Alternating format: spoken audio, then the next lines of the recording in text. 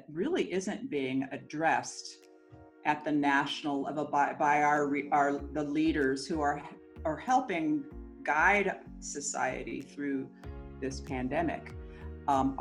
Is the value and the magnitude of those resilience factors in turning and shifting this pandemic in a more positive direction. And we get to that. We get our resilience through how we take care of ourselves. It has to do with nutritious food, and getting good sleep, and just taking care of ourselves in all the multitude of ways that we know how to do that makes us stronger and have more energy and the capacity to be adaptable in the face of challenge.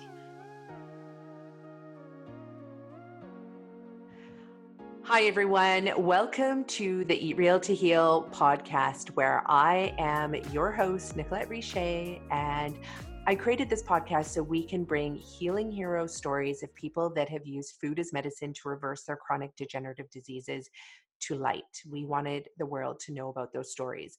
And of course, being a science nerd buff that I am, I also like having medical doctors, healthcare practitioners, scientists, and others on our show to talk about different healing modalities and the science that exists behind those. And so it is with great pleasure that today I get to welcome Dr. Karen Shanks from Iowa in the United States. She is an internal medicine and functional medicine doctor who's been practicing for over 25 years. And she was able to overcome her chronic illness that really left her fellow doctors feeling like that she was just a broken human being.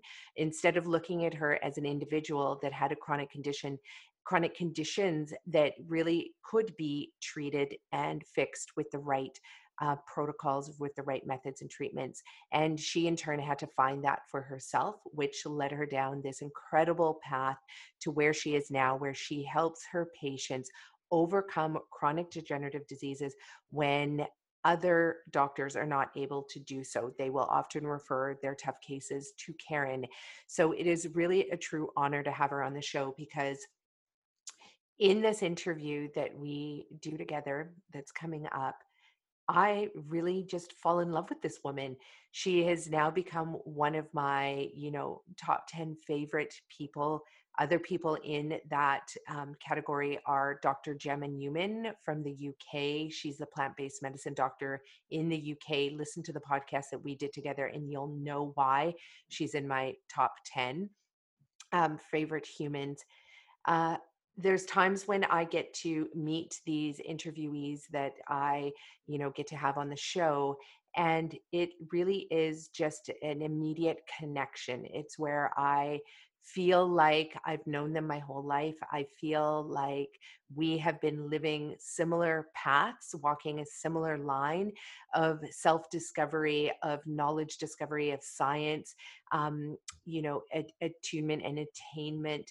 And Karen is one of those people. Other humans on the planet that I feel really strongly about are Dr. Ranjan Chatterjee from the UK as well. Listen to his podcast on the Rich Roll Show. And another doctor that I just have I feel like a very heartfelt connection with, even though I don't know them, is Dr. Kim Williams. He's a cardiologist out of the States who is just, so incredibly, his story is so profound as to how he arrived at understanding that food is medicine as well. And again, humans that have walked a similar journey, we tend to be able to relate with, because our stories are similar and we go, I can resonate with what you had to go through. And even though these are medical doctors that went on this journey, I mean, their journeys are still the same. It's shifting of worldviews. It's the questioning the systems that are in place that we've been taught, but then we eventually, for some reason, we come across a little hurdle or a little bump in the road that actually causes us to pause, to stop, to reflect and say, hey, everything that I've come to know to date is not resonating with me. Why is that? And then there's a slight pivot. It's like, I can't continue to go down this road, the road that I was raised on, the road that, I was indoctrinated onto. And instead, there's a pivot that takes place, and all of a sudden, you find yourself walking another path where you're questioning everything that you've come to know to date. And it leaves you feeling um, a little bit lost, a little bit out of control. It can leave you feeling scared, shaken up. It makes you feel almost alien, where you feel you've just stepped onto the planet and everybody's looking at you like, what the hell's wrong with you? Like, everybody knows that when you have a migraine, you take Tylenol. Everybody knows that when you have diabetes, you take insulin. Everybody knows that you have to eat meat because meat has protein.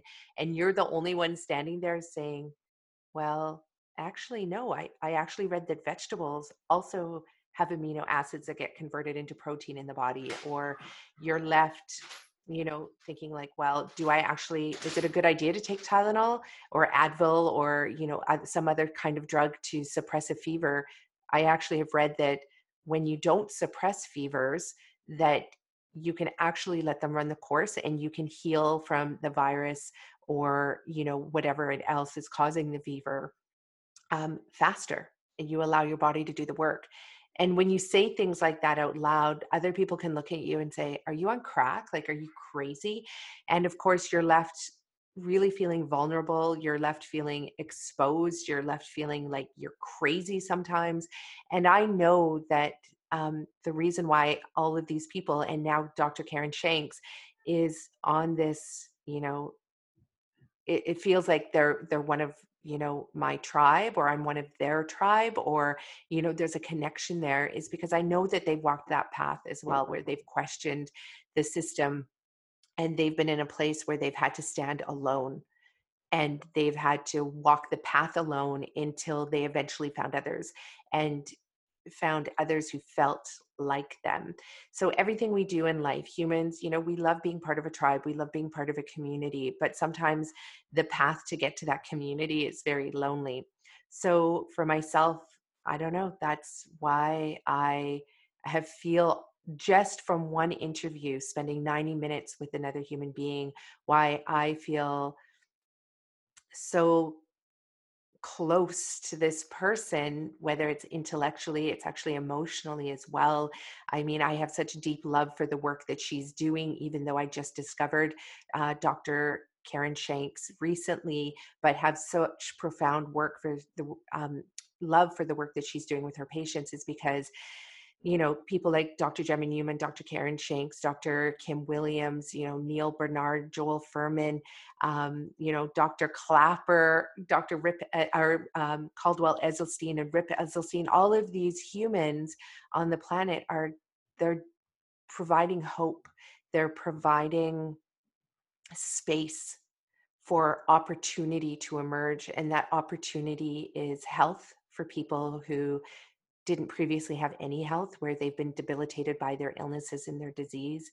They provide space and hope for in the world of academia, so that we can shift and pivot and say, hey, are those practices of bloodletting that were appropriate, a century ago, not even a century ago, well, those are no longer valid now. So could potentially this practice of factory farming and animal husbandry and conventional farming practices with pesticides, could those be the equivalent of bloodletting and teeth pulling, and maybe even, are they equivalent of burning witches at the stake, or burning people who stood up against government and parliament and different things that they believed in. So are we currently in that system right now, where we are rising up against old beliefs that are no longer working for us, and we're switching over to new belief systems that can actually bring sustainability to the planet, that can bring healing to the animals, that can stop species from going extinct, like literally every 20 minutes right now? um, this is really what the hope that Karen Dr. Karen Shanks and all of these other, favorite people of mine have brought, it's that there is an opportunity right now, today, that we can turn things around and we can actually make our health better. We can make the health of our families better. We can make the health of our communities and our planet just better overall. And so, without saying much more, I want to welcome Dr. Karen Shanks.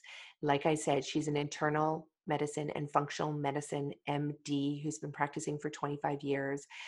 She's board certified. She has her practice now, which you're going to learn, which is fundamentally different than the current state of our medical system, where you probably know, where you go in for a doctor's appointment, spend like maybe half an hour to an hour waiting for a 7.5 minute appointment with your doctor, to only have them say, well, take these medications and come back in 2 weeks if it doesn't work and if you're not feeling better, or we don't know what to do with this condition that you have, this chronic condition that you have.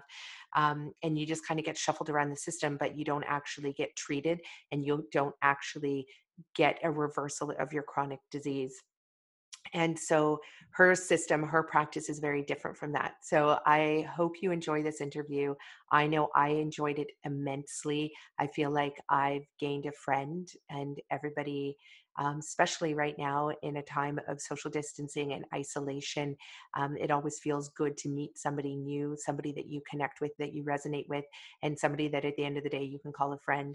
And immediately after this interview, I called my brother. I saw that he had called while I was doing the podcast, and I called him. And of course, he told me, he's had this chronic lung issue happening for a long time, and he's young. He should not have this happening, but he does. And again, he hasn't been able to get reprieve. No doctors have been able to help him. They've told him everything that one time they told him he might have cancer, lung cancer. Another time they told him that he actually did have pleural effusion around the lungs. He was in the hospital for it, but still, they just gave him medications and it kind of went away, but it's been lingering, it's been chronic, and nobody's been able to solve the situation. And immediately I told him, I'm like, you need to call up Dr. Karen Shanks and have that 3 to 4 hour appointment with her, where I'm sure she spends hours on his files before even meeting with him. And then she's probably going to spend hours thinking about him afterwards, to really come up with a treatment plan and a lifestyle change that is going to actually get him the results in reversing this chronic lung condition that's happening. And so I hope that, everything that you take away from this podcast is something that you're going to actually apply.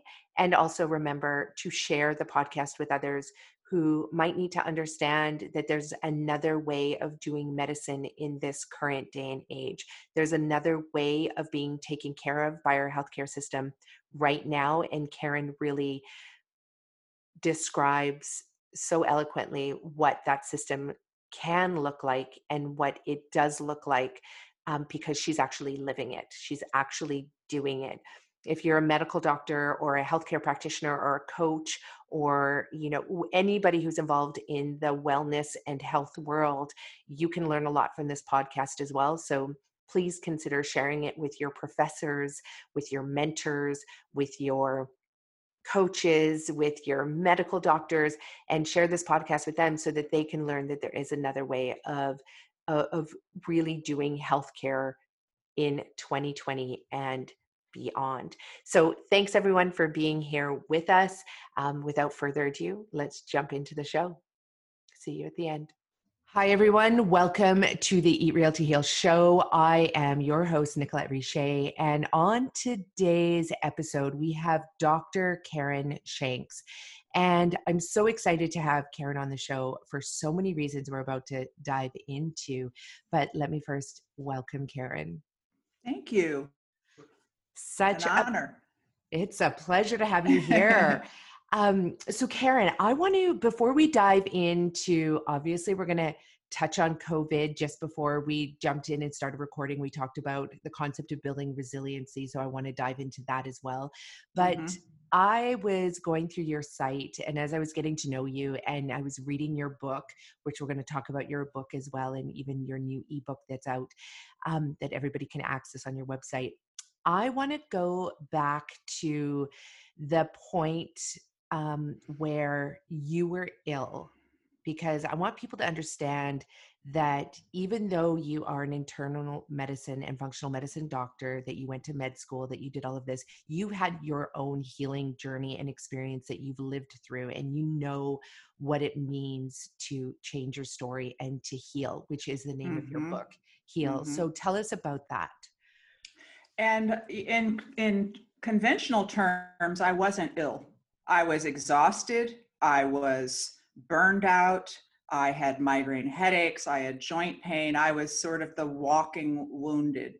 But I wasn't considered to be ill. In fact, in my pursuit of my own healing initially, they didn't find anything wrong.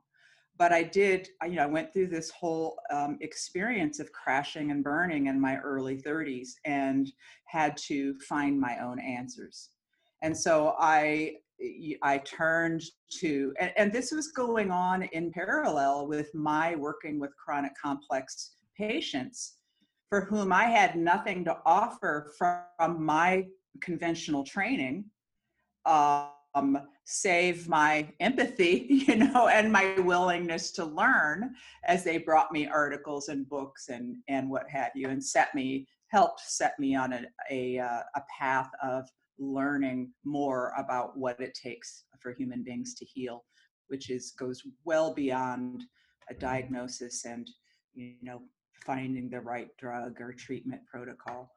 And so through that exploration, I learned about nutrition, and I learned about how to use nutrition to heal and balance your biochemistry, and create energy and resolve inflammation, um, and um, and I learned about, as you mentioned in your introduction, about the healing story and the stories that we tell ourselves that can get in the way of healing. I had to reckon with a whole lot of stories on my own healing journey, both as a physician healer and also as a person who wanted to feel well. So yes, so that was an important part of like the early stages of um, setting myself up for where I am today and what I do today for myself and in my medical practice. So, within that, there is so much that, I mean, we can have 5 podcasts, I believe, Yeah. just on what you just mentioned now. But the one part I want to jump into that you highlighted is that you said your patients were bringing you literature and books and articles and saying, read this.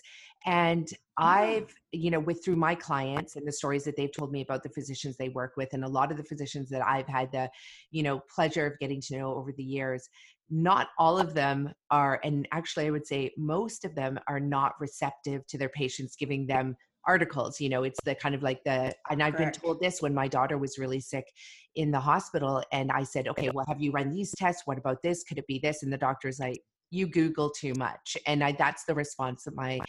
clients also get from their doctors. So why were you Yes. different in that? Like, why? Tell me more about yourself and what made you open to wanting to learn that. Like, is that just part of your nature, That's or? like $1 million question, isn't it? And I think it's human nature to want to be certain, and especially, and the more complexity we're dealt with, and the more, especially um, when our survival is called into question, I think we want to fixate on being certain, and certainly in the institution of medicine, there's this thread that one runs through about having to be certain and having to reduce things down to their simplest form. So we want simple and certain, but that's just not how things are,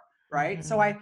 and the hidden curriculum in medical training is that you've got to learn the dogma, and then you've got to pretend like you're all knowing, right? In the face of these, right? I mean, and that's I think that's part of this idea of being a medical expert, is that you know the facts and there's nothing else. So that's a pretty strong criticism, I guess, about medical education, but it is in fact true. So it is hard for doctors to receive feedback or articles or suggestions for thinking about things in a different way from patients, because it's part of their training, right? So And what they're was the trying. difference? Like, what was The that difference difference for with me, you? Yeah. humility, having gone through my own healing journey and not finding the answers from those experts and Mm. from this body of knowledge and wisdom that I had trained in, and it had no answers for me. And so it was just a huge paradigm, you know, uh, collapse and then shift into a new way of thinking. And Wow. so, I was grateful that they brought me that information, which led to books and things that had eye-opening, um, mind-bending revelations for me that really helped lead me on my journey of discovering a new way to think about healing and about And being a person. and for you as a medically trained doctor in the, traditional medical system as we know it, with the curriculum as it's designed, um, how was that to go through that worldview paradigm shifting change? Like, was it an existential, you know, um, crisis sort of transition, or what was that like for you? Because you must have been having this experience of learning and discovering, questioning everything that you had already been taught, seeing it as well embedded within the context of what you had been taught, but then also still working in the medical system with your peers, who I'm sure, if you were talking to them, I can just imagine the conversations. They would think like, Karen, I think you've gone off your rocker a little bit. I know. Yeah, I think there were times when I felt like I was in crisis. Like, who am I? What? I don't fit. I don't fit anymore. And what do I really think, and what do I really believe? And it took time. It took time for me to absorb new bodies of knowledge and wisdom, and gradually get comfortable with the idea that it's okay. In fact, it's not just okay, it's necessary that I question and I get curious, and I look outside the framework of those narratives, socially dominant narratives, and the narratives of conventional medicine, Mhm. and just really deeply explore what else is out there. And it's taken years for me to get really comfortable with that I'm different. See things in a different way. And even amongst my peers in what I consider to be more enlightened circles of healing and medicine, we have differences. Mhm. And I think that's really about just evolving into more mature mind, is just being able to, right, evaluate things with fresh eyes, and be okay with having our own mind, Yeah. and being willing to change, not getting too fixed even in our newer ideas and what seem like more enlightened ideas. Is just being willing to not be fixed, to be able to have our eyes open anew every day to something, you Wow. know.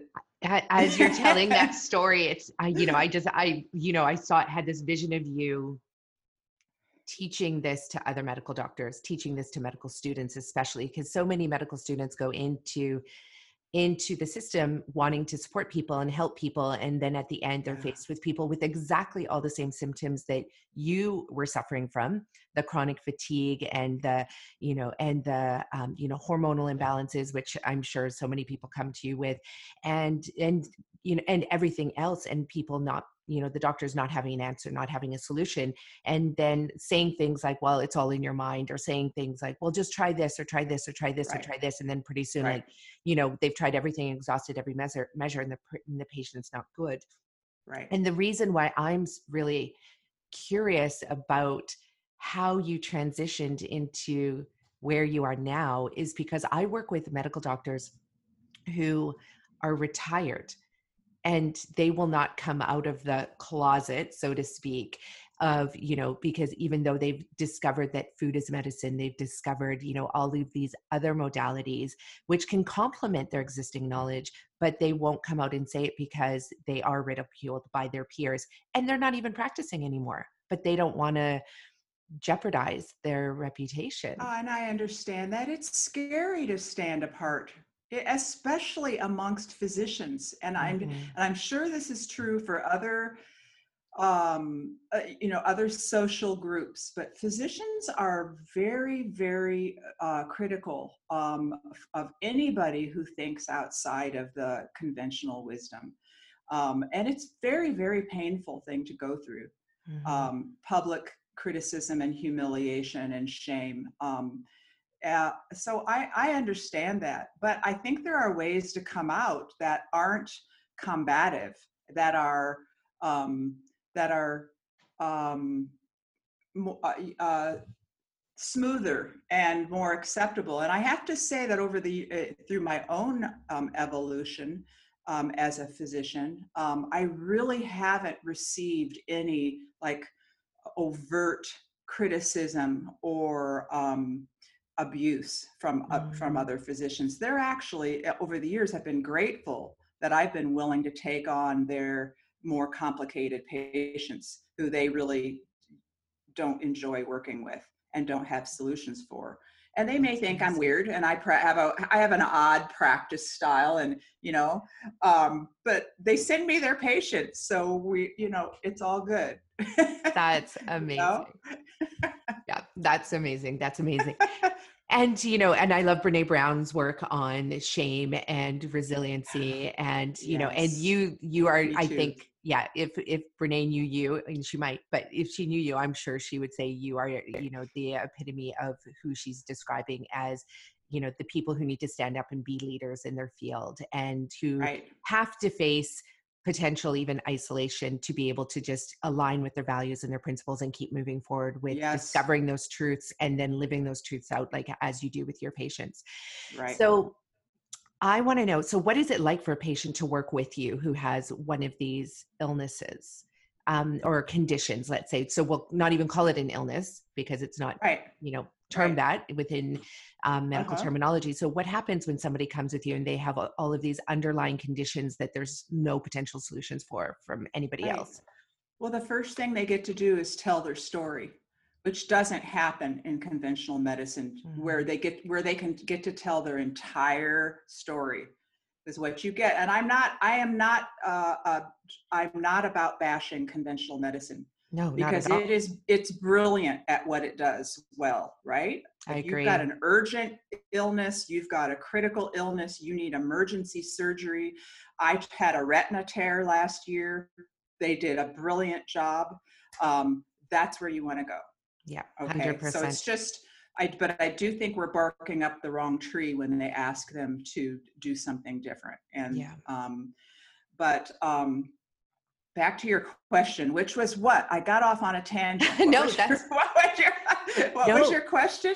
And so I want to just rip off of what you just said too. And Yes, it is yes, so important what you just said, because of the fact that I think even for the patients, they think that if they go to somebody who, let's say, is a nutritionist or a medical doctor who also practices nutritional medicine, then even for, I know my clients, they think, well, I have to choose one or the other. And I want to let right, our audience know and our listeners know that it is not about that. It's about finding the solutions that work for you, right? absolutely. And that it's exactly what you said. If you're in a car accident, you need a full medical team Yes, all over your body working to Yes. make sure everything is working. When my daughter was diagnosed with meningitis, I needed a medical team to try and diagnose her Yes. because, nobody wanted to even say it was meningitis because she had been vaccinated for meningitis. And so they're like, well, it Yes. couldn't be that. Well, I needed a medical team. It wasn't going to be a nutritionist that was going to figure this out. Like, we needed Correct. a team.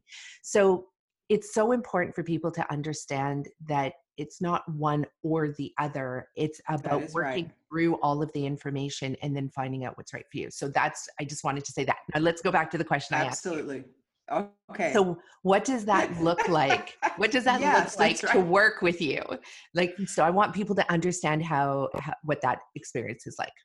So the first thing they get to do is tell their story, and in its entirety. And I help them with that by giving them extensive questionnaires with lots of questions so that we can come at their story in a variety of different ways, in ways they may not have thought of.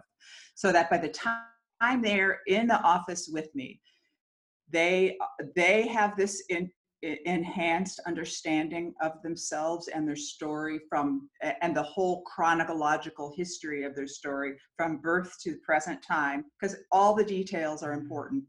yeah. um, and then they get to sit there in the chair across from me and tell this whole amazing story, and they're amazing to me. And it might take them a couple of hours to do that, you know. Mhm.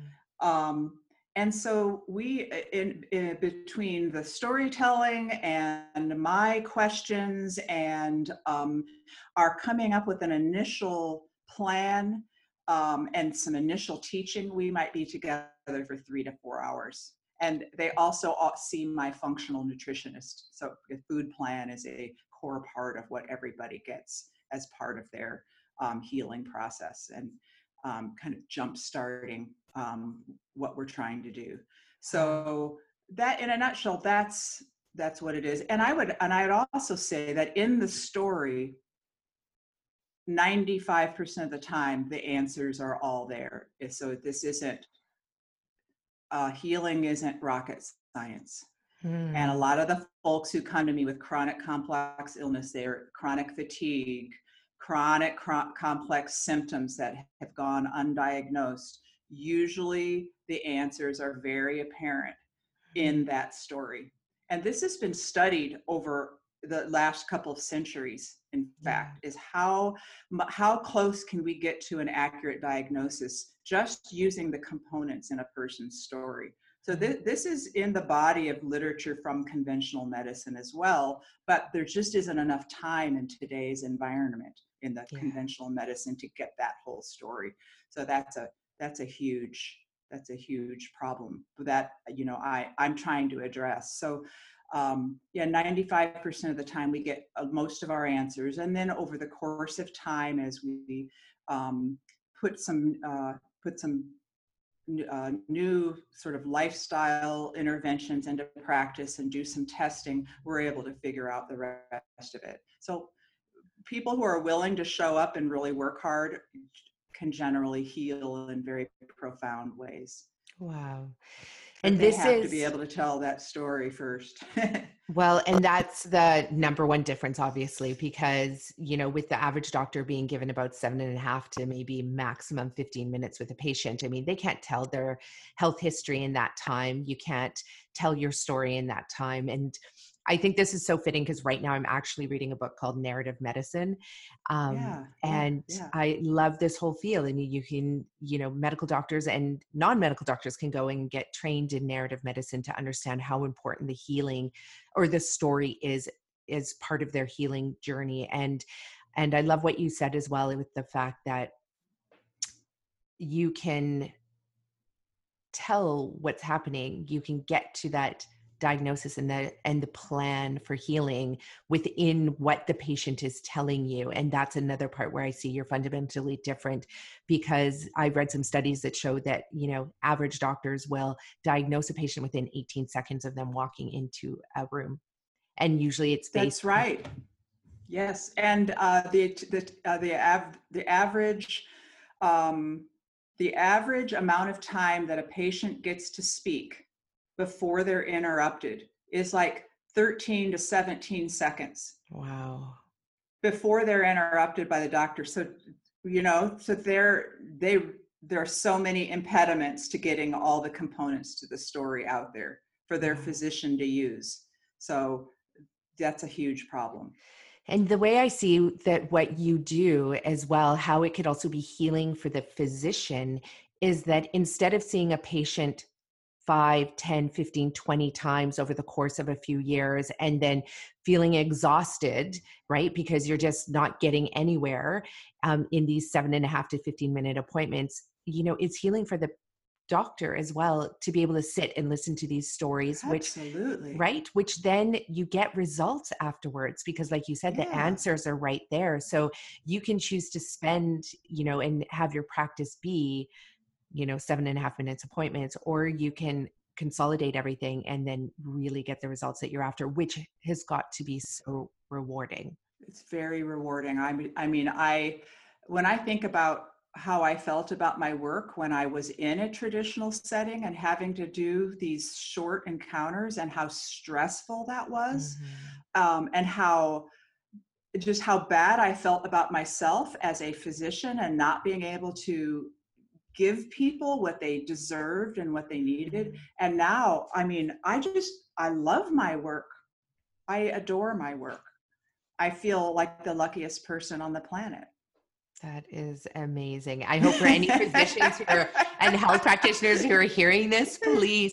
And I think why this is so dear to my heart is that since I got into the work that I do with my clients, which, predominantly I teach the food as medicine component, which Right. involves the same setup that you have as well. Our Yes. appointments are 2.5 to 4 hours, whatever the patient needs to be able to, or my client needs to be able to go through their health history, Mhm. which does start Mhm. from conception onwards. Like, tell us about your Mhm. birth, tell us about your mom and dad's relationship, tell us about, or if you didn't have a mom and dad, and you discover Yes. things like they were adopted or they were, all sorts of things. And you discover, I remember one client, she had 7 abortions and she was a high functioning human, high profile human. And I think anybody and nobody would have even thought to ask a question around that, like, tell us about this. How many times were you pregnant? And this became part of her healing was to move through that, and and Yes. without judgment and without shame. And then when she was able Right. to, it's amazing how her healing took off. But you can't Yes. do that in 7.5 minutes. And No. the stories that I've heard from people, it's truly remarkable. And I'm sure you've heard the same. Everything from the accountants that truly want to be painters and the biophysicists that truly want to be story writers and so Yes. on. And so when you discover their true innate calling as well in Yes. life, then that's also part of their Absolutely. healing. Absolutely. Yeah. Yeah. Good for you. Well, and That's it only came through. I mean, I feel fortunate to be doing this work and to be, called into this work. But what's been sad for me, and I come back to why this is so important, why I have these specific questions about how did you make that transition, is I've met so many physicians who have showed me the slits on their wrists. They have shown me or told me their stories of wanting to take their own lives, starting with like the young medical student who's just about to graduate and saying like, why did I get into this? Like medicine yeah. is over, but I have all this money and I Yeah. get into healthcare because I wanted to care for people. And then they realize that they don't get to do that, all the way up to the retired, physician who wants to take his life for the sake Right. of patients because he feel like he Yeah. wasted his entire life. Right. And it Yeah. doesn't have to be Yeah. that way for physicians That's at right. all. Right. That's heartbreaking. Yes. Yeah.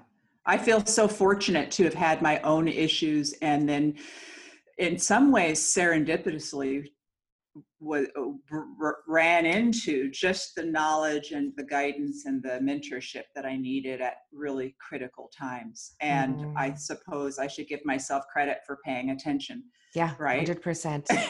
You do. And I think we forget that because we often say, well, it was life circumstances, Right, that, gave me this. Whereas what right, I heard from you right in the very beginning is you chose to listen.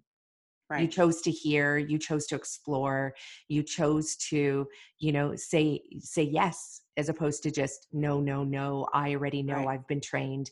And so therefore I right. know everything. So I'm really, you have to, I mean, if I was there with you, I'd give you the biggest hug, just to celebrate you, because in you doing that, you bring so many gifts to the world and to all of these patients that come your way.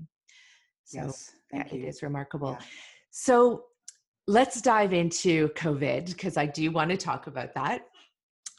Just a Okay. little bit, and not so much about COVID, but about this concept of resiliency and what is it, what is your opinion about all of this? And really, what do listeners need to know and understand, and what are some takeaways for them right now during this, unprecedented time in history? Absolutely. So I think we have to first address, so the COVID pandemic is presumably about a virus. And I think we have to just briefly touch on what makes a virus virulent, what makes it a pandemic. And I think that we get a little bit lost by thinking that the virus itself is the enemy, Right. when in fact the true enemy is the relationship that we have with that virus. So uh, the virus can only be virulent if it lands in a hospitable a host, which is us, right? And what I call a hospitable terrain, which is our health and our ability to have an appropriate immune response, and and stay healthy even in the face of a virus that may have a very an enhanced ability to survive and thrive. So it's kind of like the virus wants to survive and thrive. We want to survive and thrive. So there's this relationship there, um, that is incredibly important. And for us to survive and thrive, we need to have resilience, this whole concept of resilience. So we need to be strong, we need to be energetic, we need to be adaptable, we need to have a powerful, appropriate immune response in the face of immunological challenges.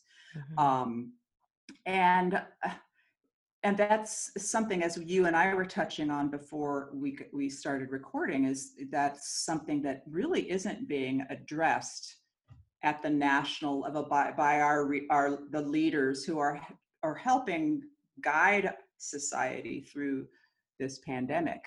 The value and the magnitude of those resilience factors in turning and shifting this pandemic in a more positive direction. And we get to that. We get our resilience through how we take care of ourselves. Mhm. It has to do with nutritious food, and getting good sleep, and just taking care of ourselves in all the multitude of ways that we know how to do that makes us stronger and have more energy, and the capacity to be adaptable in the face of challenge.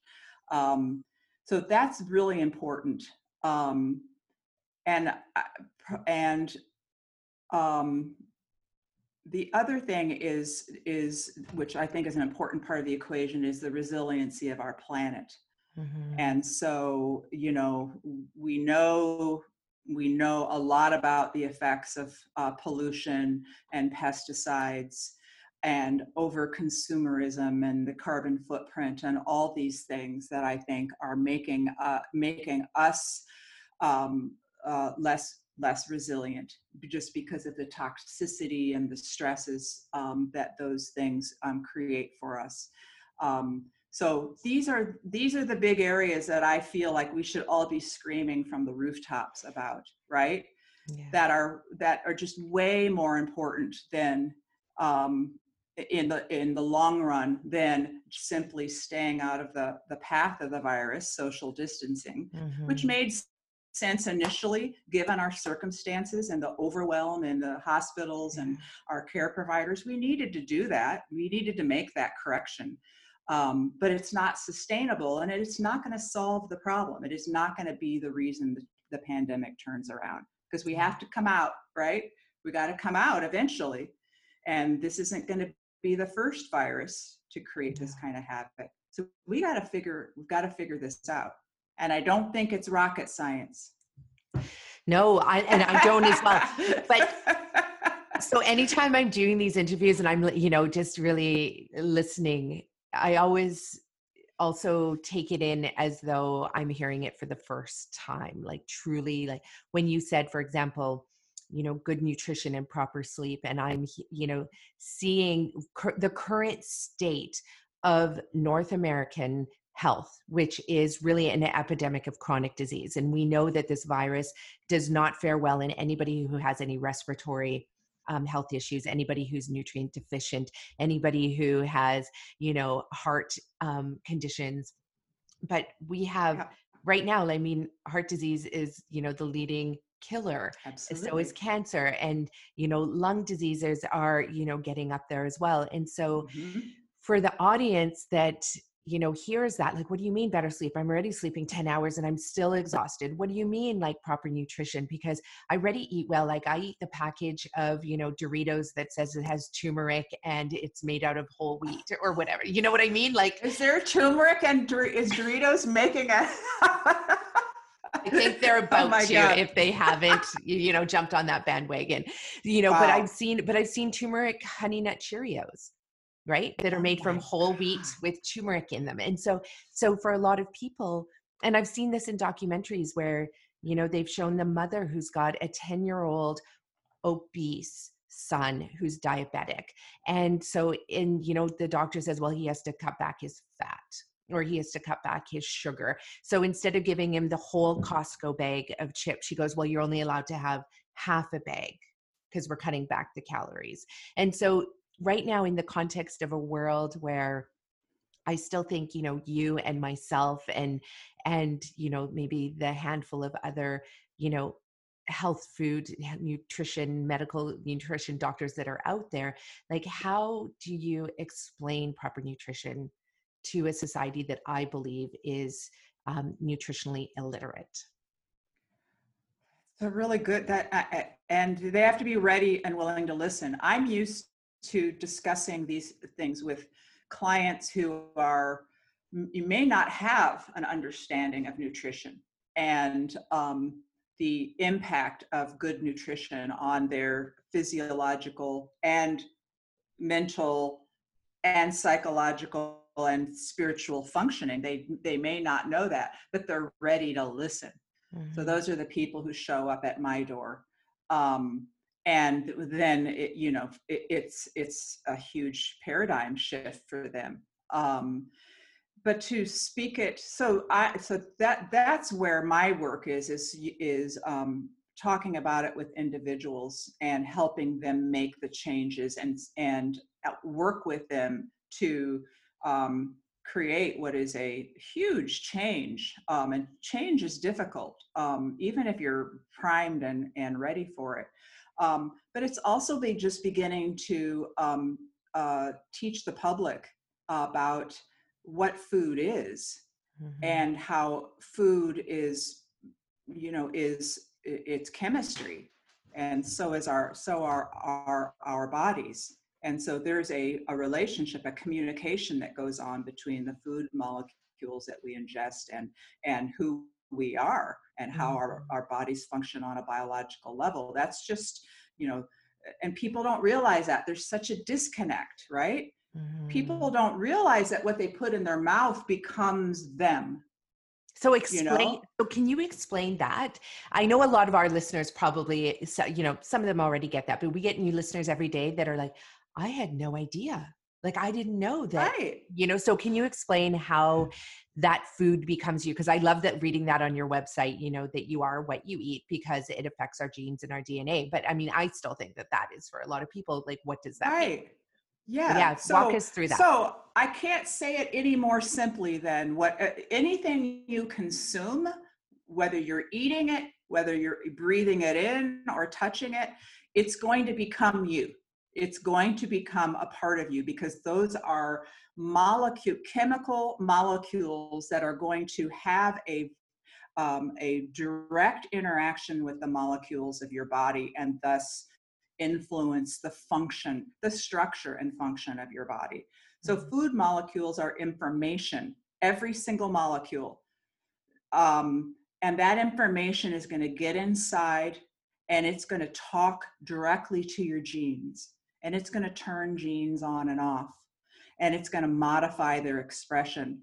And that those modified genetic expressions are going to lead to changes in how the cells work and how they function, which ultimately leads to everything, you know, how you're able to make energy, how you're able to detoxify the toxic environment, how you're able to think, how your brain is working, how your immune system works, how you're able to control inflammation. And so if those food molecules you're ingesting that are turning on and off your genes and becoming you are good and supportive and health promoting, that's great. You're gonna, you're gonna, your structure and function is going to blossom. You're going to be moving in the right direction. But if they're not, you're just you're shutting everything down, right? So you're putting a huge roadblock on your potential, right? And your potential to recover from chronic disease, your potential to prevent chronic disease, your potential to feel as vibrant and energetic and robust and resilient as you can be. So, I mean, I get really excited. I get very excited when I'm talking about this to folks, because I want them to get it. It's so profound and simple. It is. And it's simple.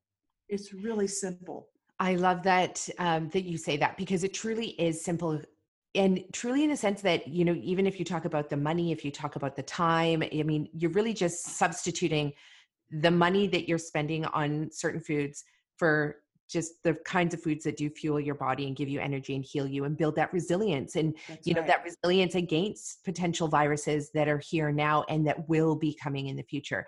You're That's also right. substituting your time for cooking in the traditional way that you've been taught how, and just switching that time and just changing the way Right. you're preparing foods. Right. So it's Right. not right. So it's not like you need to go out and invest in a brand new anything. It's just really substituting your time and your money Right. for other things.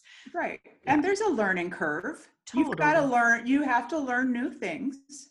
Um, and maybe the way you're eating and some of your eating habits and some of the foods you choose to eat provide some sort of, a solace, right? Or comfort, or, are are sort of numbing, Yeah. in a stressful, when there's a lot of stress. And so we need to work with that, but we can work with that, we can work with all of that. um, so I say it's really simple, and it is a very simple sort of idea and a simple equation. It's a little more complicated putting it into practice, just Yeah. because there are all kinds of issues that influence our eating habits and our food choices. You Hmm. know, but we can Yeah. do that. We're all wired for learning and Totally. evolving, and you Yeah, know. and when we have the support of somebody like yourself, for example, who can even, you know, help provide those resources, and you take the time to even show them how to do that, then that's really when Right. we can see a shift on our planet, in our communities, with how Yes. people yeah, Yes. make these transitions. There's another part about what you're saying that, and it's also in the title of your book, where so your book is called Heal, a 9-stage roadmap to recover energy, reverse chronic illness, and claim the potential of a vibrant new you. So there's 3 parts about your title that I absolutely, well, actually 4 parts. I love that you have a roadmap. So the roadmap is perfect, and I want to dive into that. But the second part that I love is the recover energy, which I'm going to get to. I love the reversing chronic illness, because you actually say we can reverse chronic illness. But let's, just to go off of what we were just talking about with, you know, the what you eat fuels you, becomes you, but this concept of a vibrant new you. And I love this because, you know, what I hear you saying there is that we can create a brand new you, right? You might be in this, let's say, a 59-year-old body that you think, well, this is me because I was born this way, and this is just how, you know, my parents are overweight, my parents have heart disease, my parents died of, you know, whatever, so it's just inevitable. So can you explain the new you concept and what that Well, means to yes, people? and you just sort of encapsulated, I think, a cultural narrative that um, eh, that people have in their minds that no longer stands up under the scrutiny of science, and that is this idea of genetic determinism, that our genes make us what we, and so we're destined to become what happened to our mothers and our fathers and our relatives. We know now that's not true. So there's this newer science called epigenetics that tells us that it's not the gene that determines the outcome of our health. It is the gene environment lifestyle relationship. In fact, there's so much potential to go in so many different directions that it's really the lifestyle environment part of the equation that's the most powerful. And the good news is that's within our control. A lot of that is within our control. So we absolutely can change our genetic expression through what we do. And we know a lot about what those things are. We know that even our thoughts change our genetic expression. So how we think, so being and we know that negative, disempowering ways of thinking can increase inflammation and can shut down our ability to heal. And being calm, meditative, having positive thoughts about, let's say about stress or about what challenges us, improves our physiology and the outcome of how we face those stresses. So it's just there's so much we've learned that just upends that old thinking about genetic determinism. Our potential is infinite, really. I love that. And you just, as you were talking, you reminded me of a story of my mom's friend who, my mom was a nurse's aide. And so she worked in retirement homes. And one of the women she worked with, who I used to go visit all the time at the hospital where my mom worked. And, she was, in her 50s, and, she was like a plump mom, like my mom's a plump mom. And then after they retired, my mom said one day, said, "Oh, do you remember that woman that I worked with that you used to love?" And I was like, "Oh yeah." And she said, "Check out this picture." So she must have been in her 60s at this point, and she was the leanest, like, championship bodybuilder I have ever, like, and Oh, that like is she awesome. in the sparkly bikinis and the high heel stilettos, like like just like posing with the, it was incredible. And I was like, that, and did look nothing. I would never have recognized her if I walked past her in the street. But that is an example to me of, like, when you say, "I knew you," like you have these infinite possibilities of what you can become, whether Yes, you want to become a bodybuilder or you want to become, like, we hear stories all the time of, you know, right, people who've retired who become iron, right. Iron Man trainers, and so on. And, so we do have that ability. We have Now, that ability, and so we've got to be able to tell our story of what we aspire to, and not let any cultural narrative or input from a doctor discourage us from thinking that those things are possible. I have so many clients who come in and they've had their diagnoses for years, and their doctors have said there's nothing more that can be done. You know, yeah. so And yeah. that's an important part about, the subtitle of your book too, reversing chronic illness, because Right. I've had client after client who the first thing they do when I say, "Oh, hey, we can reverse this," is they break down crying. And they break down crying because they have believed what their previous doctors have told them, that they have to live with this for the rest of their life, Right. with the pain, the medications, Yes. like surgery after surgery. And then they're told all of a sudden that that's not true. And so Right. that's a huge part. So can you talk about that? Because with, from your perspective and experience within medicine is, were you taught that diseases could be reversed in your medical training? And what No. was that like to No. discover No. that? We were taught that we can treat diseases, right? And typically that the treatment, it was with medications, most designed to suppress the symptoms of the disease and not really address underlying causes. which real isn't, it wasn't a part of um, the disease dysfunction inquiry that I was taught in medical school. So what we know now is with this idea of epigenetics and changing gene expression through all the myriad ways that we know we can, including food. Food is so powerful. It's one of the most powerful tools that we have. Mhm. Um, we can shift people's entire biology. So metabolic syndrome, diabetes, and hypertension, and inflammatory disorders just melt away. And I Mhm. know you've seen this, and I see it all the time. It's ordinary to me to see chronic illness completely reversed because of what people are able to do to change their genetic expression and physiology through self-care. And that's the part, is that you're not just reversing their disease, but you are fundamentally helping these patients Yeah. change their life, because now the pain is gone, the shame of the disease is gone, because a lot of Yes. people do experience that. Yes. And then they can go out there and reclaim their lives and truly be the humans, like any version of whatever human that they want to be. But when you are, carrying the weight of a chronic disease around, I mean, it's hard to express yourself as you are That's right. supposed to. And so you're Absolutely. giving these people truly back their lives when you do this. Absolutely. Absolutely. 100%. They give Can their you, energy. They're not only are they reversing the illness, but they have a resurgence of that energy that drives everything: creative expression and connection, and the ability to just move forward in life. And that's what people want. They want to reclaim themselves and their potential. That's what yeah, and I always ask people what their goals are in working with me when they first come. nice. That's the first thing I want to hear from them, and they often say things like that.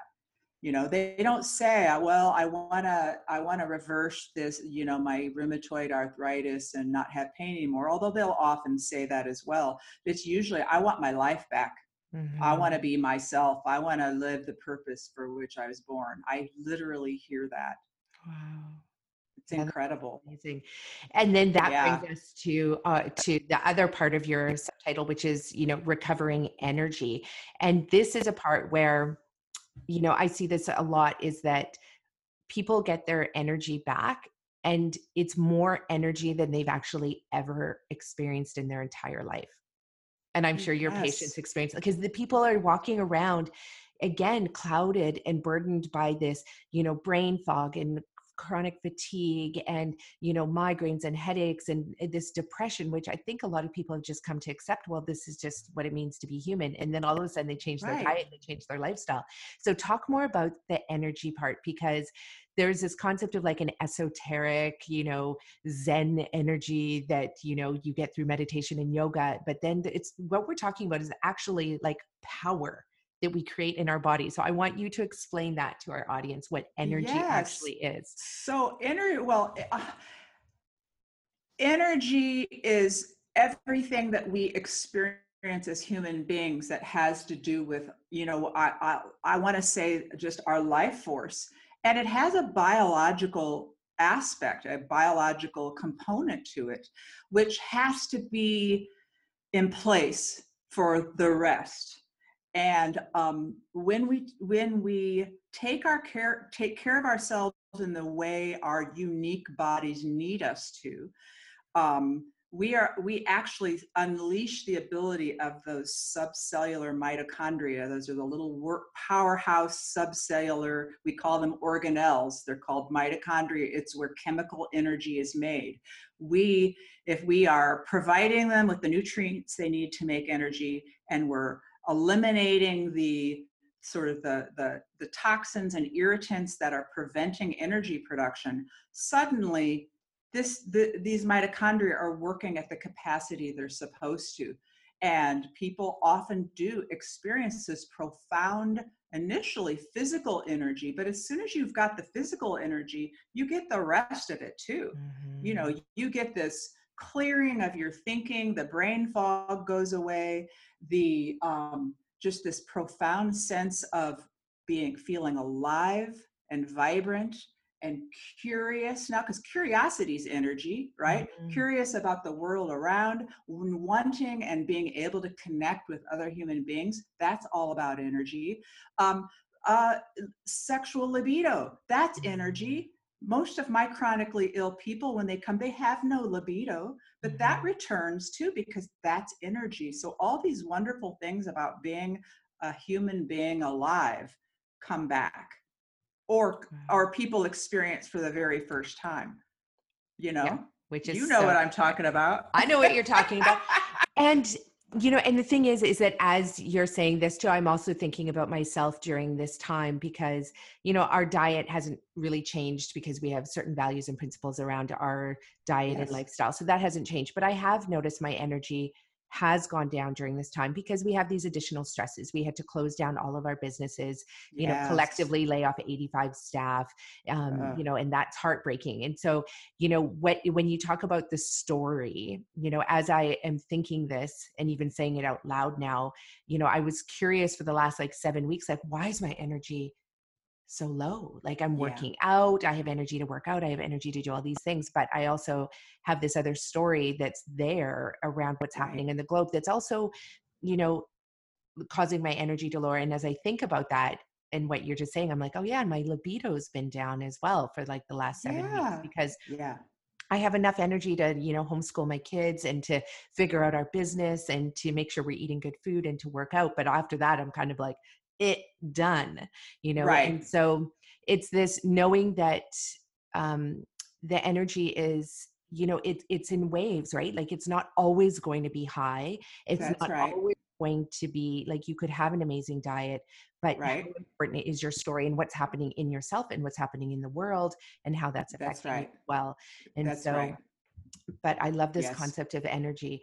Um, so when can you share a story of a particular, case study that you've had that's probably typical of many of the case studies, just to give an idea to our listeners of what it means to have a patient come in who is, you know, just at their worst and the kind of transitions that they're able to make. Sure. Oh gosh, I have so many. Okay, so somebody I just talked to yesterday. 5 years undiagnosed, severe fatigue, vertigo, pain, diffuse body pain. Um, what else was going on with her? I mean, what wasn't going on with her? Yeah. Sudden onset, like within 24 hours, this all came on. She went to her family doctor, was referred to other doctors, neurologists, etc. Nobody could figure it out. Nobody could figure it out. So she ended up she worked with a physical therapist who was very empathic and helped her somewhat with the vertigo. Somehow she was eventually referred to me. And as I kind of laughed when she told me, I know it was her physical therapist said something like, I know this doctor who I don't know what to tell you about what she does, but she she takes people like you. Oh my God, I Anyway, love that. she came to see me, and I listened to her story, which she had never been able to tell from start to finish.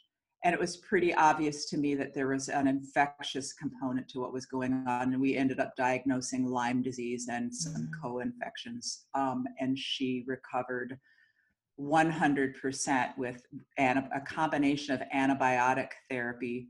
mhm, Uh, Also supported her. So we changed her nutrition and worked on her sleep, and we worked on her mindset.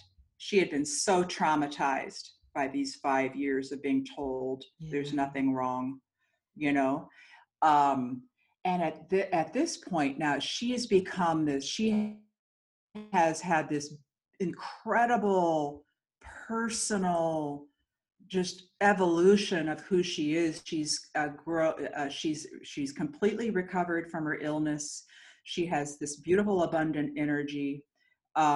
She has this beautiful blossoming spirituality and just different, very positive way of looking at herself, looking at the world. It's such a beautiful thing to be a witness to, you know? Yeah. So that's That's one amazing. story. And I think that's a great Yeah. story, especially because right now, I know that there's a lot of millennials that are self-diagnosing, themselves with Lyme disease because all the symptoms are aligning and Mm-hmm. matching up with that. Mm-hmm. And Mm-hmm. yet, and some of them do actually have Lyme disease and others Mm-hmm. don't.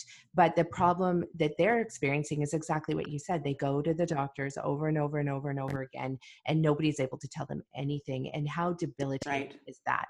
Like, how Yes. much stress does that cause in a Absolutely. young person's body? And they're at that age group where they're, wanting to have babies or have babies, and they're taking care of young children, but meanwhile they have all of these symptoms. And what do you make of that right now? Like, with the, and I know talking about Lyme disease is a whole, conversation in itself, Yes, it but is. yeah, but what you just, you know, as quickly as Well, you can, what do you yeah, make of I that? think that the resilience piece is just as important in Lyme disease as it is Yes. in COVID. And we don't always have to treat with antibiotics. I will if I need to. The Right. patient I just told you about had neurological Lyme, very dysfunctional. We had to do something fast Yeah. because it was very, very, very debilitating.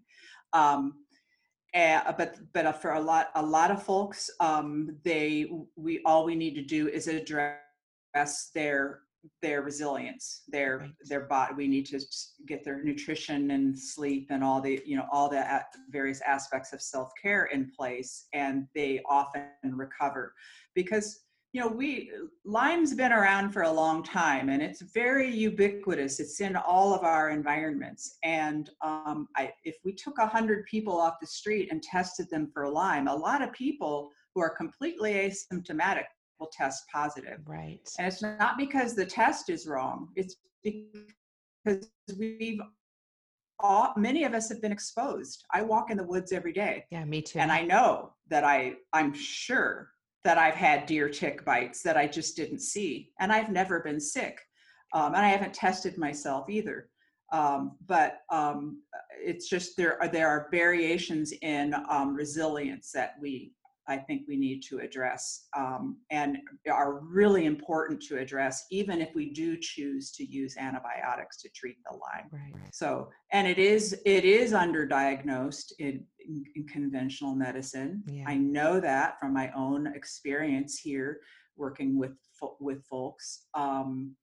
But I think there's some I think there's some misunderstanding about what the most appropriate way to deal with it is, and that gets into that whole resilience piece, which I think is key, no matter what we're dealing with our clients. Yeah. I love that That makes you, sense. yeah, 100%. And I think for listeners out there, I just want to repeat what Karen said here, because of the fact that it doesn't matter what you think you have or what you've been told you have, that you have to deal with the resilience. You have to deal with building your body back up one cell at a time. I mean, technically you do it, billions of cells at a Right. time, but that once you can do that, then you truly can overcome so many of these illnesses that we have been told, we're just going to have to live with. And that is absolutely does not have to be the case for you. But coming at it from the, one illness, one treatment. So whether it's Lyme's disease and antibiotics, or, diabetes and insulin, if that's the mode that you want to tackle it from, then you're not going to get that true healing, versus if you say, hey, let's just start with building up my whole entire body through all of these lifestyle changes that we can make. Right. So let's talk about your 9-stage roadmap. And in this book, in your book Heal, is it similar to your new ebook that's out, which is about the stories, or are those two separate? No, actually, the Healing Story ebook goes into one part of one of those 9 domains of healing, the Okay. roadmap that I talk about in the book, which is working with our minds and harnessing the power of the story, and taking those stories that are disempowering to us, and learning to look at them in a different way so that they're supportive and ennobling and, and help us. And stories are how the mind works, and our stories often keep us alive. They're how we impart knowledge and wisdom and how we learn. It's how the mind packages data and information, right? But we rarely have all the facts.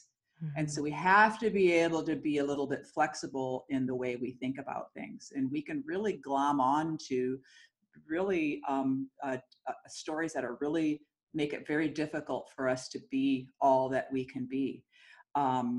And so the ebook and the chapter in the book on stories dive into what I consider to be some of the most common disempowering stories, at least within the realm of healing, that I observe in my clients and have in myself over the years as well. That we have to find a way to retell those stories, so that we're unleashed from that, from their I guess disempowerment is the word that I would use.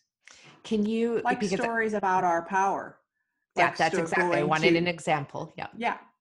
Yeah. So stories. So these are some of the stories I hear in my consultation room often. So stories about power. So going to the doctor, the conventional doctor, the expert who tells you there's nothing wrong, and you walk away and you believe that, even though in your gut and your soul and your body, there is something wrong, but you buy that because they're the expert and you're not.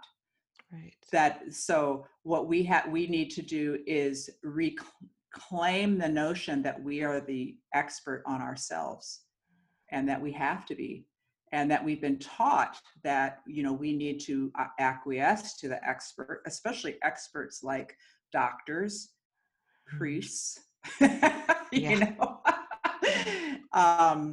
Yeah. So I see that very often. Also, the story of our worth. So feeling worthy for self-care, that comes up in almost everyone who walks through here.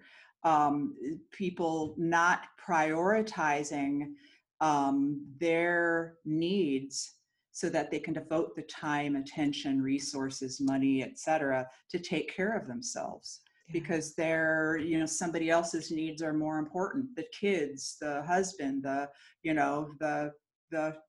friends are more important. I hear this in women, especially, who are so great at being caretakers, which is a beautiful thing.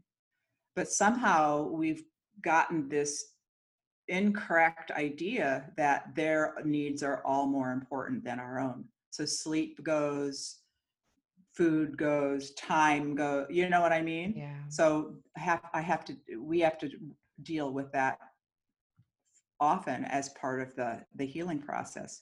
Because if you don't prioritize yourself, no matter how gorgeous your care plan is, you're not going to be able to put any of it into practice. Yeah, I mean, I'm listening and going, that's me. And I'm just actually kind of laughing because I can hear all my staff listening to you say this right now, and they're laughing, being like, that's Nikki. So oh yeah. And I actually just started working out with a personal trainer. I actually had to hire a personal trainer to keep me accountable. And because I could easily just consult with clients and run our businesses and work, and take care of my children and work all day. And the minute somebody calls and they're sick and they're like, hey, can you book an appointment with me? I'll be like, yes, I'll drop everything. And, because I want to help them, but that doesn't help me. It's like I have not been wearing my oxygen mask for the last 16 years. Yes. And so it's been really showing up in my own health, despite having an amazing diet, despite having, a profound positive outlook on life. When you still don't take care of yourself, that can bring down your health as well. So, and have you been victim of that, being in a health, being in healthcare? I mean, heck yeah. I mean, sure, I'm as much a product of the culture as anybody else, and I still catch myself with those stories. But I've Yeah. gotten, I'm a work in progress, but I've gotten better. And Yeah. I have to be super militant about what I put on my own schedule in terms of self-care. Yeah. It goes on, and part of that militancy is that it helps me do it. It just helps it happen, you Yeah. know. That's what I I have found a as well. strict bedtime and every morning I get up and I have my green tea and I go sit in my meditation chair and I've got my journal. I mean, so I just am really strict, and I have to be, because it's so easy to get distracted and by other things, and to place other things in a higher priority position, Yeah, especially when people need you, and it's hard, totally. especially with kids. I'm Yeah. better at this now that my kids are grown, but it was Mm. such a struggle when they were little to Yeah. not give myself, enough time and my own attention. Yeah. And I think you hit the nail on the head, but it really is scheduling. Like scheduling is so important because Hmm. without that, then you won't even think about what you need to do for yourself. And, a little story, Right. my husband just recently, he's like, oh my God, I think we need to schedule sex. And for years Yeah. I've been telling him like, yes, if we don't schedule like date nights and if we don't schedule like time together, I promise you, you're not getting laid, because I will go help Yeah, my I clients know. and my children and my business and our financial needs will all come before that, right? Especially if my energy's Yes. low and I have no libido. Why would I even, Right. right? Right. So it just made me, he laughed so hard when he was like, you were right, Nikki, scheduling is so important and it's made such a difference. And so I We do schedule what we care about, right? We schedule 100%. what's of value. Totally, 100%. And so I think that that's a lesson that, it's taken me this long to learn, but finally my husband's on board now too. So it just, Good. yeah. So please, all you listeners out there, get a calendar, write in it, schedule your workouts, your meditation, your journaling, your reading, your walks in nature, Yes, everything. And absolutely. even cooking and shopping for good food, like schedule that in, because it's really important to make Absolutely. time for it. So what are some of the other stages in your 9-stage roadmap that you'd like to Yeah, share so with I our so listeners? I start I so it's 9 stages, and not everybody needs to work with all of them. It's a flexible roadmap. Mm. And what I'm trying to do with the book is just let people see the lay of the land, and then usually intuitively they're going to know exactly where to jump in. They're going to just skip right to the chapter that is calling their name. But I start out with a domain that I call let go. Mm. And the little subtitle for that is let go to create space for healing, let go of toxins, irritants, and negative energy. So Mm. that's like making room in your life for your healing practices. It's letting go of the habits and time sucks and soul sucks that, that get in, that are distractions, social media, rabbit holes, the Mhm. things that we do that are real time wasters. Um, and it's also about environmental toxicity and food toxicity that can be roadblocks to opening up our metabolism, so things can run smoothly biologically. So Mhm. I feel like that's kind of a starting place, because if we don't create that space and remove the roadblocks, we may just stay stuck. Yeah. Yeah, You know that what I first mean? letting go is so important. And I love that you've created an actual diagram of this, which is really beautiful. And it's, so simply laid out that really suggest to everybody gets the book, buy Karen's book and print out this page, take a photocopy of it and stick it up on your wall in your bedroom beside your computer to remind you of this. It's just important because we need these reminders every day, right? I do. Yes, me too. Yes. Okay, So so letting go let of go, toxics. and then there's love. Then the next section is on love, with a special emphasis on self-love, Mm. because the self-love it's radical. And it's what allows us to make ourselves a priority so that we can actually implement the self-care that we Mhm. need and um, that we're trying to work on in our lives.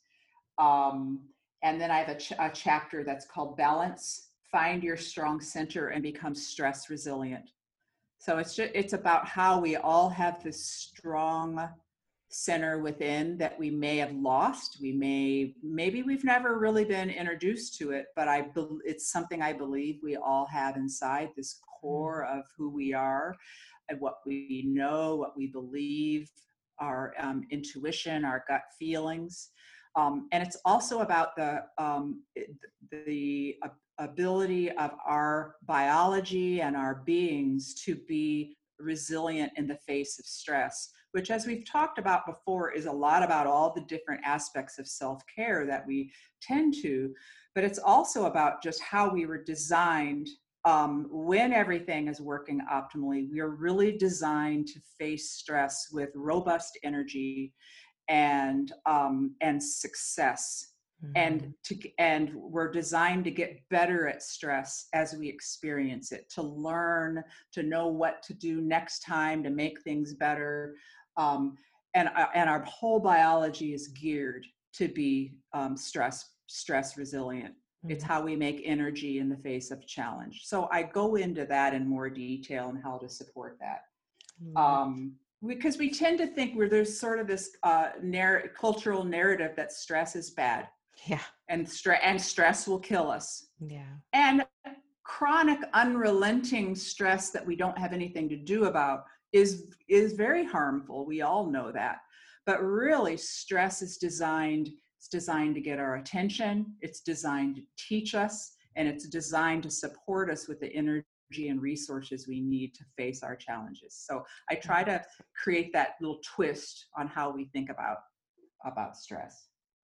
I love that. Okay. And the research too in stress now in neuroscience is actually showing that we can have the exact same stressful moment, but it's our perception of the stress that can be Yes. either good for us or cause harm. So the right now with everything that we're faced with COVID, we can choose to see it as terrible, and it's really I hate the word pandemic that they're using because it just has all these negative I connotations know. I know. versus, I agree. and a lot of us feel even guilty. And I know I've checked my words often when I've said, I actually see this as a huge opportunity, Yes. right? It's a huge Yes. opportunity for ourselves, for our communities, our planet, our governments, our financial system, literally everything. And some people are like, what? I just lost my parent, they just died. But yes, that is a negative stress, but you can also change the Yeah. perception of death as well. So, people, the perception of death in Absolutely. itself can actually Absolutely. bring healing to you as opposed to adding more stress to your life.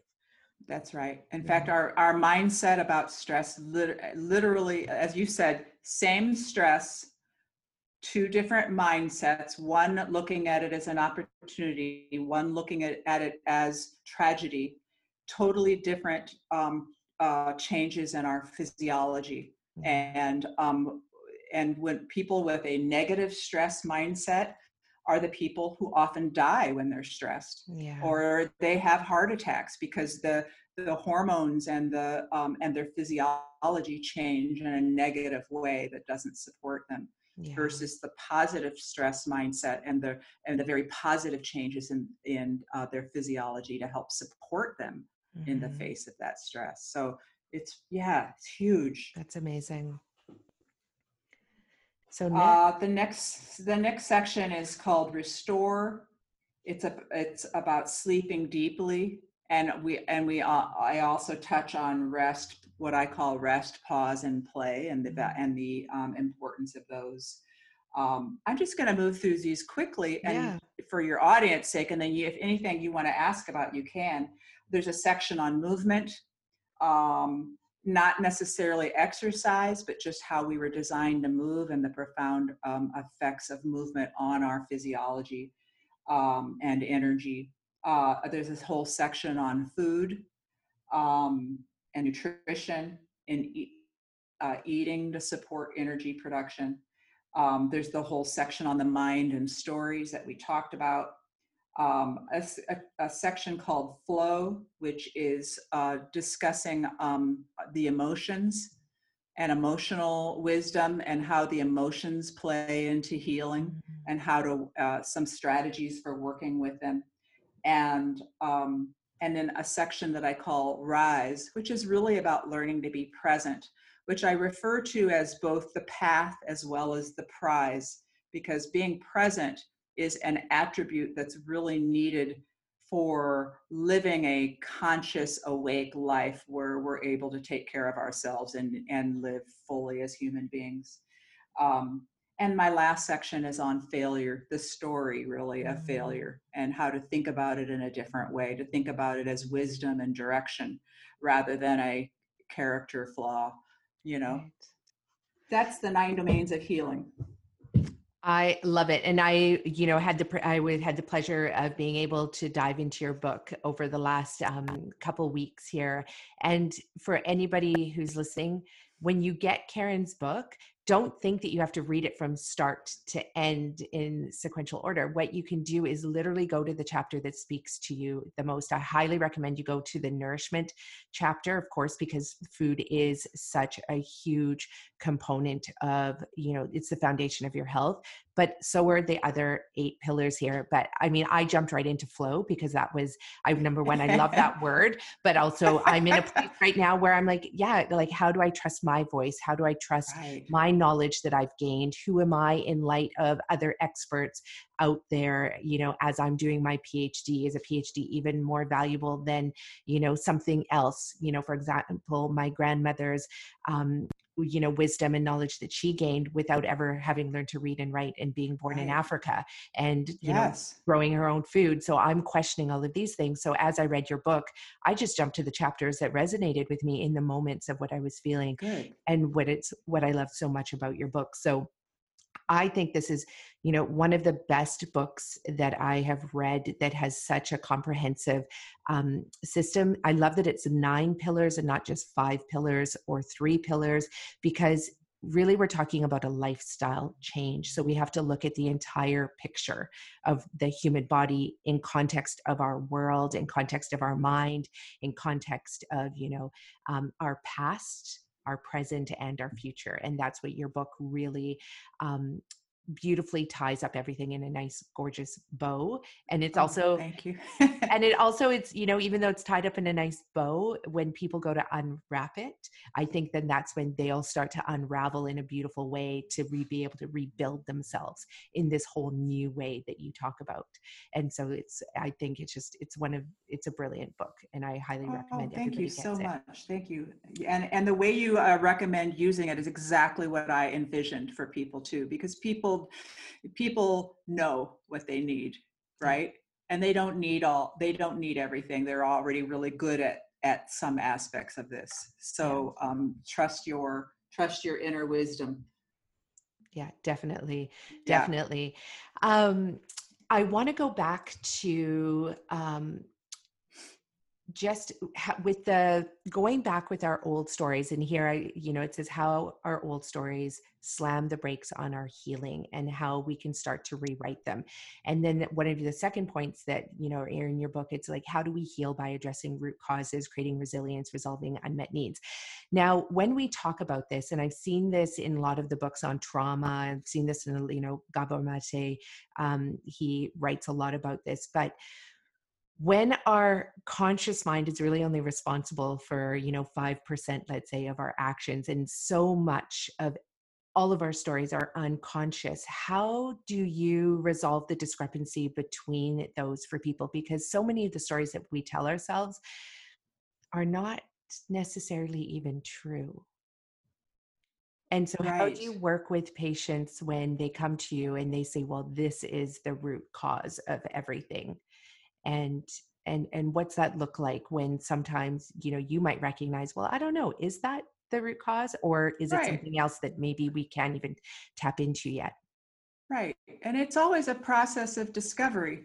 And so we can start with that. And I really love to honor my clients by starting where they're at Mhm. and what they perceive to be those root causes of their illness. Um, and I think it can be very helpful then to um, then see where the roadblocks are. Well, what's working or what's not working. We've devised this beautiful food plan. We're addressing your unmet nutritional needs. We're reinvigorating your metabolism and your energy with this food plan, but you can't stick with it. Okay, so what's going on there? What's going on that you're not able to sustain this food plan? Well, I'm stress eating. I was going along, I was doing just fine, and then such and such happened, and I just, I had the pizza and the whatever, the dessert, and then I just couldn't get back. Okay, so we need to look at that and look at what happened there. And it's not that they necessarily did anything wrong by turning to the food that gives them that immediate sense of comfort, but why couldn't you get back? Where did you get stuck? So then it's about us exploring together, right? What happened, and what do you need? What do we need to address that roadblock? And so I think that often we have to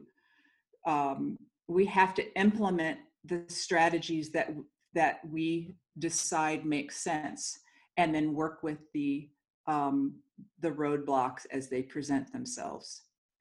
And you know what I mean? So I think was that your question? Did I answer your question? Yeah, it actually does. Or maybe I'm just going to interpret it in the way that I want to interpret it. But no, what I love about it, and again, this is what differentiates the work that you do, I think, from a lot of the other work that I see, some other people, and all work is good, right? Like we can pull what we need from all, Sure. all of these different writers and authors and practitioners and coaches.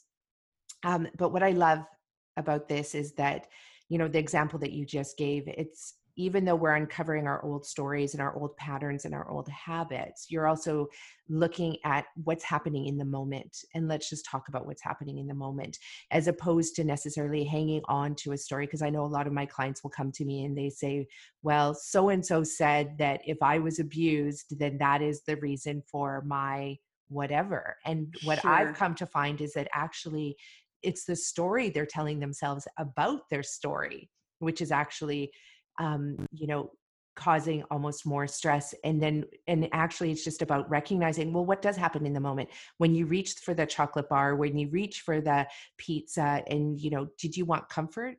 What could you have gotten comfort in another way, through a hug? Or did you want to just call your mom who you haven't talked to? Or did you, Right. And then once they recognize that there's other tools available to get comfort or love or security or fun or excitement or whatever the emotion is, then it puts them more in an empowering place to recognize the next time when they're in that situation, there is another tool available beyond the pizza. Right.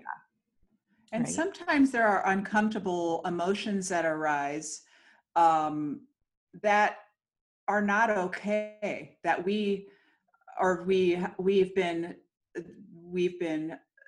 taken on a story that certain emotions aren't okay for us to feel. Yeah. It's not okay for us to be angry, at so-and-so, or it's not okay for us to feel afraid. Or to feel jealous, or to feel any of what we refer to as the negative emotions. And so I think sometimes we want to put a bottle on those. We want to stick those in a bottle. We want to put those away and not embrace those as our own. And that can often be a roadblock to healing, because we use food very often to assuage our feelings about ourselves, shame, or as you were talking about, past trauma. Because once we allow ourselves to feel, then we have to take responsibility for those feelings and what to do about them. Yeah. You know, it's hard. It can be hard. It's a journey. Yeah, Journey. it's a And it's journey. so nice that it's to know that people can have you walking alongside them and supporting them through that journey, because I think we all do. Like you mentioned very early on in the podcast that, you know, you had mentors who helped get you to this place, and we all need mentors. We all need, Yes. you know, to be an apprentice to someone who has more experience than we do and who has, you know, walked ahead of us. And so I think that that is, you know, the world needs more of that. And I can see that that is the role that you play with your medical degree and your white coat, is that, you know, you're out there supporting people as a mentor, as a role model as well. And also with these tools and giving them the tool, these 9 tools and many others that they can use to support them through their healing journey, which is, we need more people like you. I want to clone you right now. It's just one of you in every city. and, So, and you too. And you too. There are a lot of folks, there's a growing number of people who get that this expanded model of healing that we're talking about. And they're in, you know, they're physicians and nutritionists and health coaches, and it's growing. It's really great to see. So there are resources available for everybody in just about every city. And a lot of folks are doing, they're doing virtual consults as well. So is that what you've been somebody doing? to walk that. Oh, it's been all virtual since the middle of March. Yeah. And then I have a lot of people who travel to see me. So I'd like them to come for their first visit and see me in person, but then we do it virtually for follow-up visits. Yeah. That is amazing. Mm-hmm. That is amazing. So to wrap up here, what is, you know, if you could have any dream, any wish, any, you know, anything for anyone right now, what is it that you want people to really leave with knowing as we wrap up this podcast? First of all, how can they get in contact with you and how do they work with you? Let's start with that and then we'll dive into your wish. They can visit my website, KarenShanksMD.com. It's Karen with a Y, Karyn, KarenShanksMD.com. And there's information about my practice there. There are ebooks available and lots of articles. So yeah, that's the best way to get to know what I'm about and how to work with me. My wish, oh gosh, do I have to narrow it down to one? No, you can do as many as you want. It's my podcast. We can talk for 7 hours if we want. I wish people, we could talk about many things, but what I really would wish for people right now is to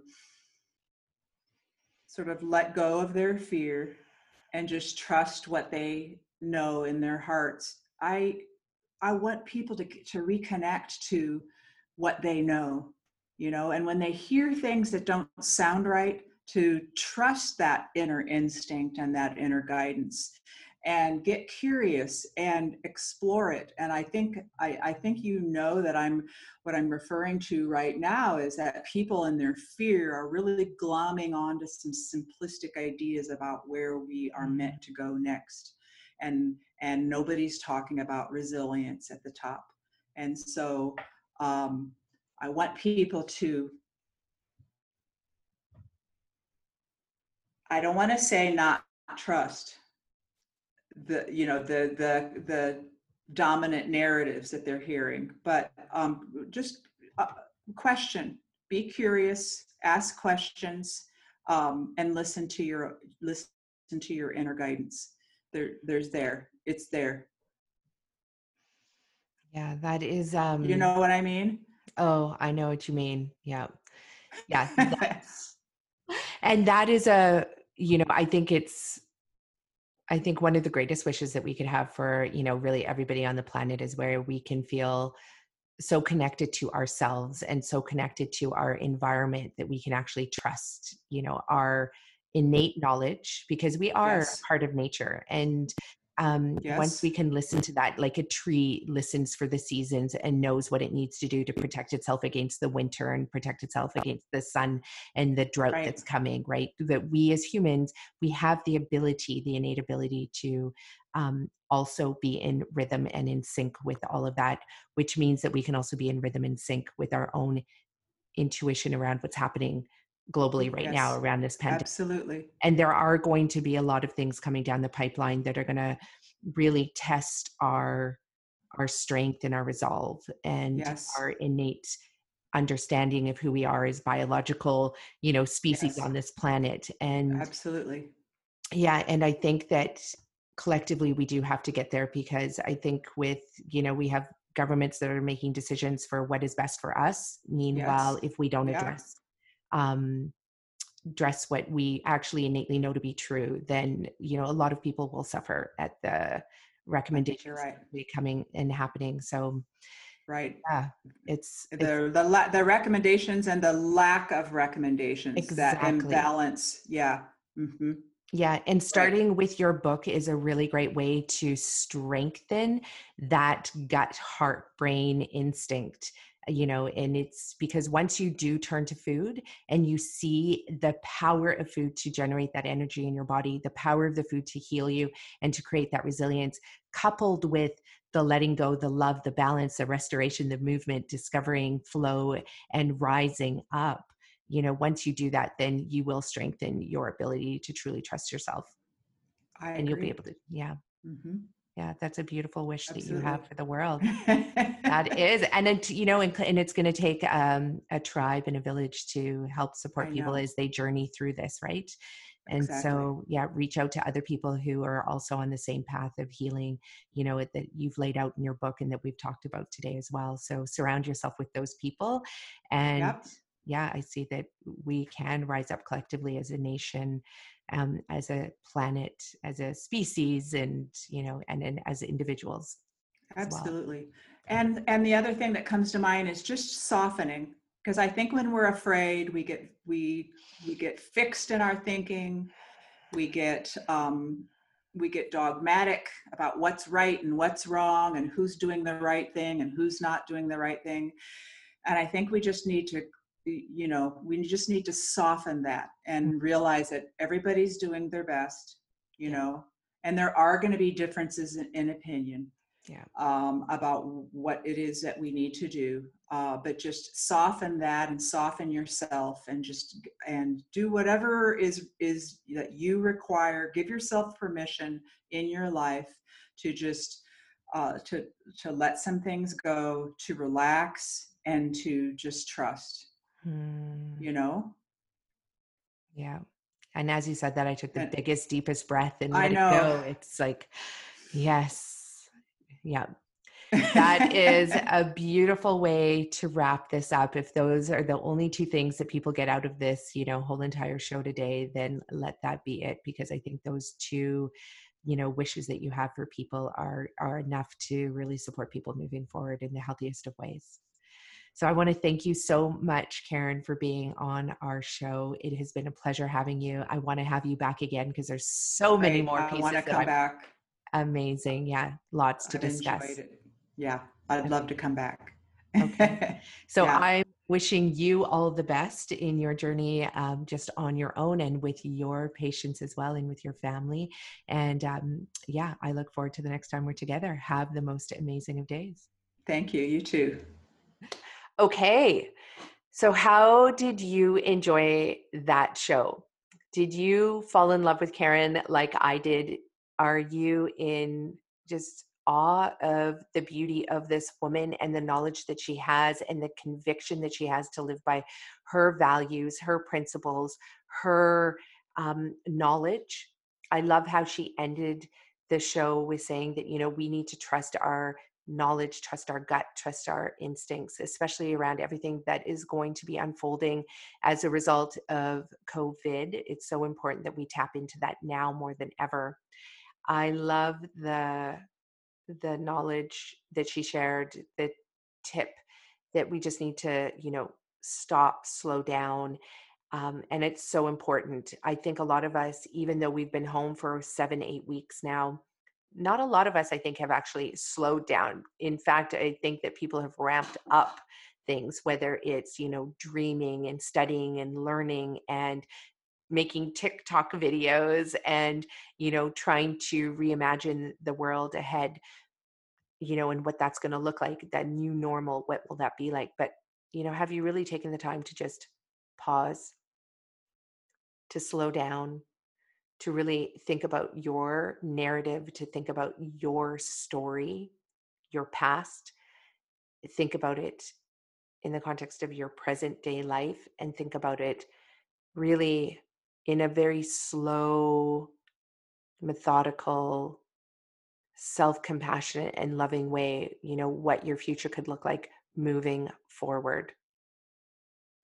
So, you know what to do, folks. Share this show with your friends, with your loved ones. Let them know that it exists, because there are gold nuggets that come out of every interview that I do with our guests, our hero stories, our medical doctors, and other healthcare practitioners out there. And those gold nuggets can actually save someone's life. They really, really can. Just a little bit of information can go a long way. And, with Karen's 9 steps to turning your health around, getting more energy, reversing chronic disease, even just one of those steps shared with somebody else, if they actually slow down, take the time to learn about it in detail, and then go and implement what Karen is saying, is enough to change your life and make it better. And who wouldn't want that for your loved one, for your neighbor, for your friend, for an old colleague, or somebody that you're working with now? You have the power, through simply just sharing information, to change someone's life. So thanks everyone for being here with me. Stay healthy and well. And as certain communities around the world start to open up right now, just remember that just because the world is opening up slowly doesn't mean that you need to jump in quickly to do it. If you are enjoying your self isolation and social distancing, complete the projects that you've started. Don't think that you just need to jump into what the world is doing. I've already heard of people planning concerts and big get-togethers and all of that, but you actually can stop and really think about how you want to move forward in your life. If friends start to ask you over for dinner, you can actually stop and say, do I want to have dinner with these people? Actually, are these people the friends that I want to be sharing my precious, amazing time with? Maybe you've met friends online during COVID that you've connected with. And maybe you don't want to jump into your old routine, old habits, old dinner dates, old, anything, events that you've been attending. And maybe you just want to create a whole new life for yourself based on what you've learned by stopping and slowing down during COVID. So, yes, if you are opening up and stepping out, and you're going to be gathering in small groups, like our government in British Columbia is saying that we can, groups of 2 to 6, choose those 2 to 6 people really wisely, because every time choose to exchange a moment of your life, your time with somebody, it is an energy exchange. And so really have that energy exchange leaving you in a positive, fulfilled way. And you are also leaving the people that you are with in a positive and fulfilled way, as opposed to having your cup drained. And you know what I'm talking about. We all have people in our world, in our life, in our families, amongst our friends, that tend to drain our cups and don't tend to fill them up. So as you expose yourself or expose yourself to the world, just think about what relationships you want to engage in as you move forward. And that is the tip that I leave you with today. Stay tuned and join us next week for another episode of the Eat Real to Heal show. It has been a pleasure serving you with knowledge and information. Go out there and do the same for others. Bye for now.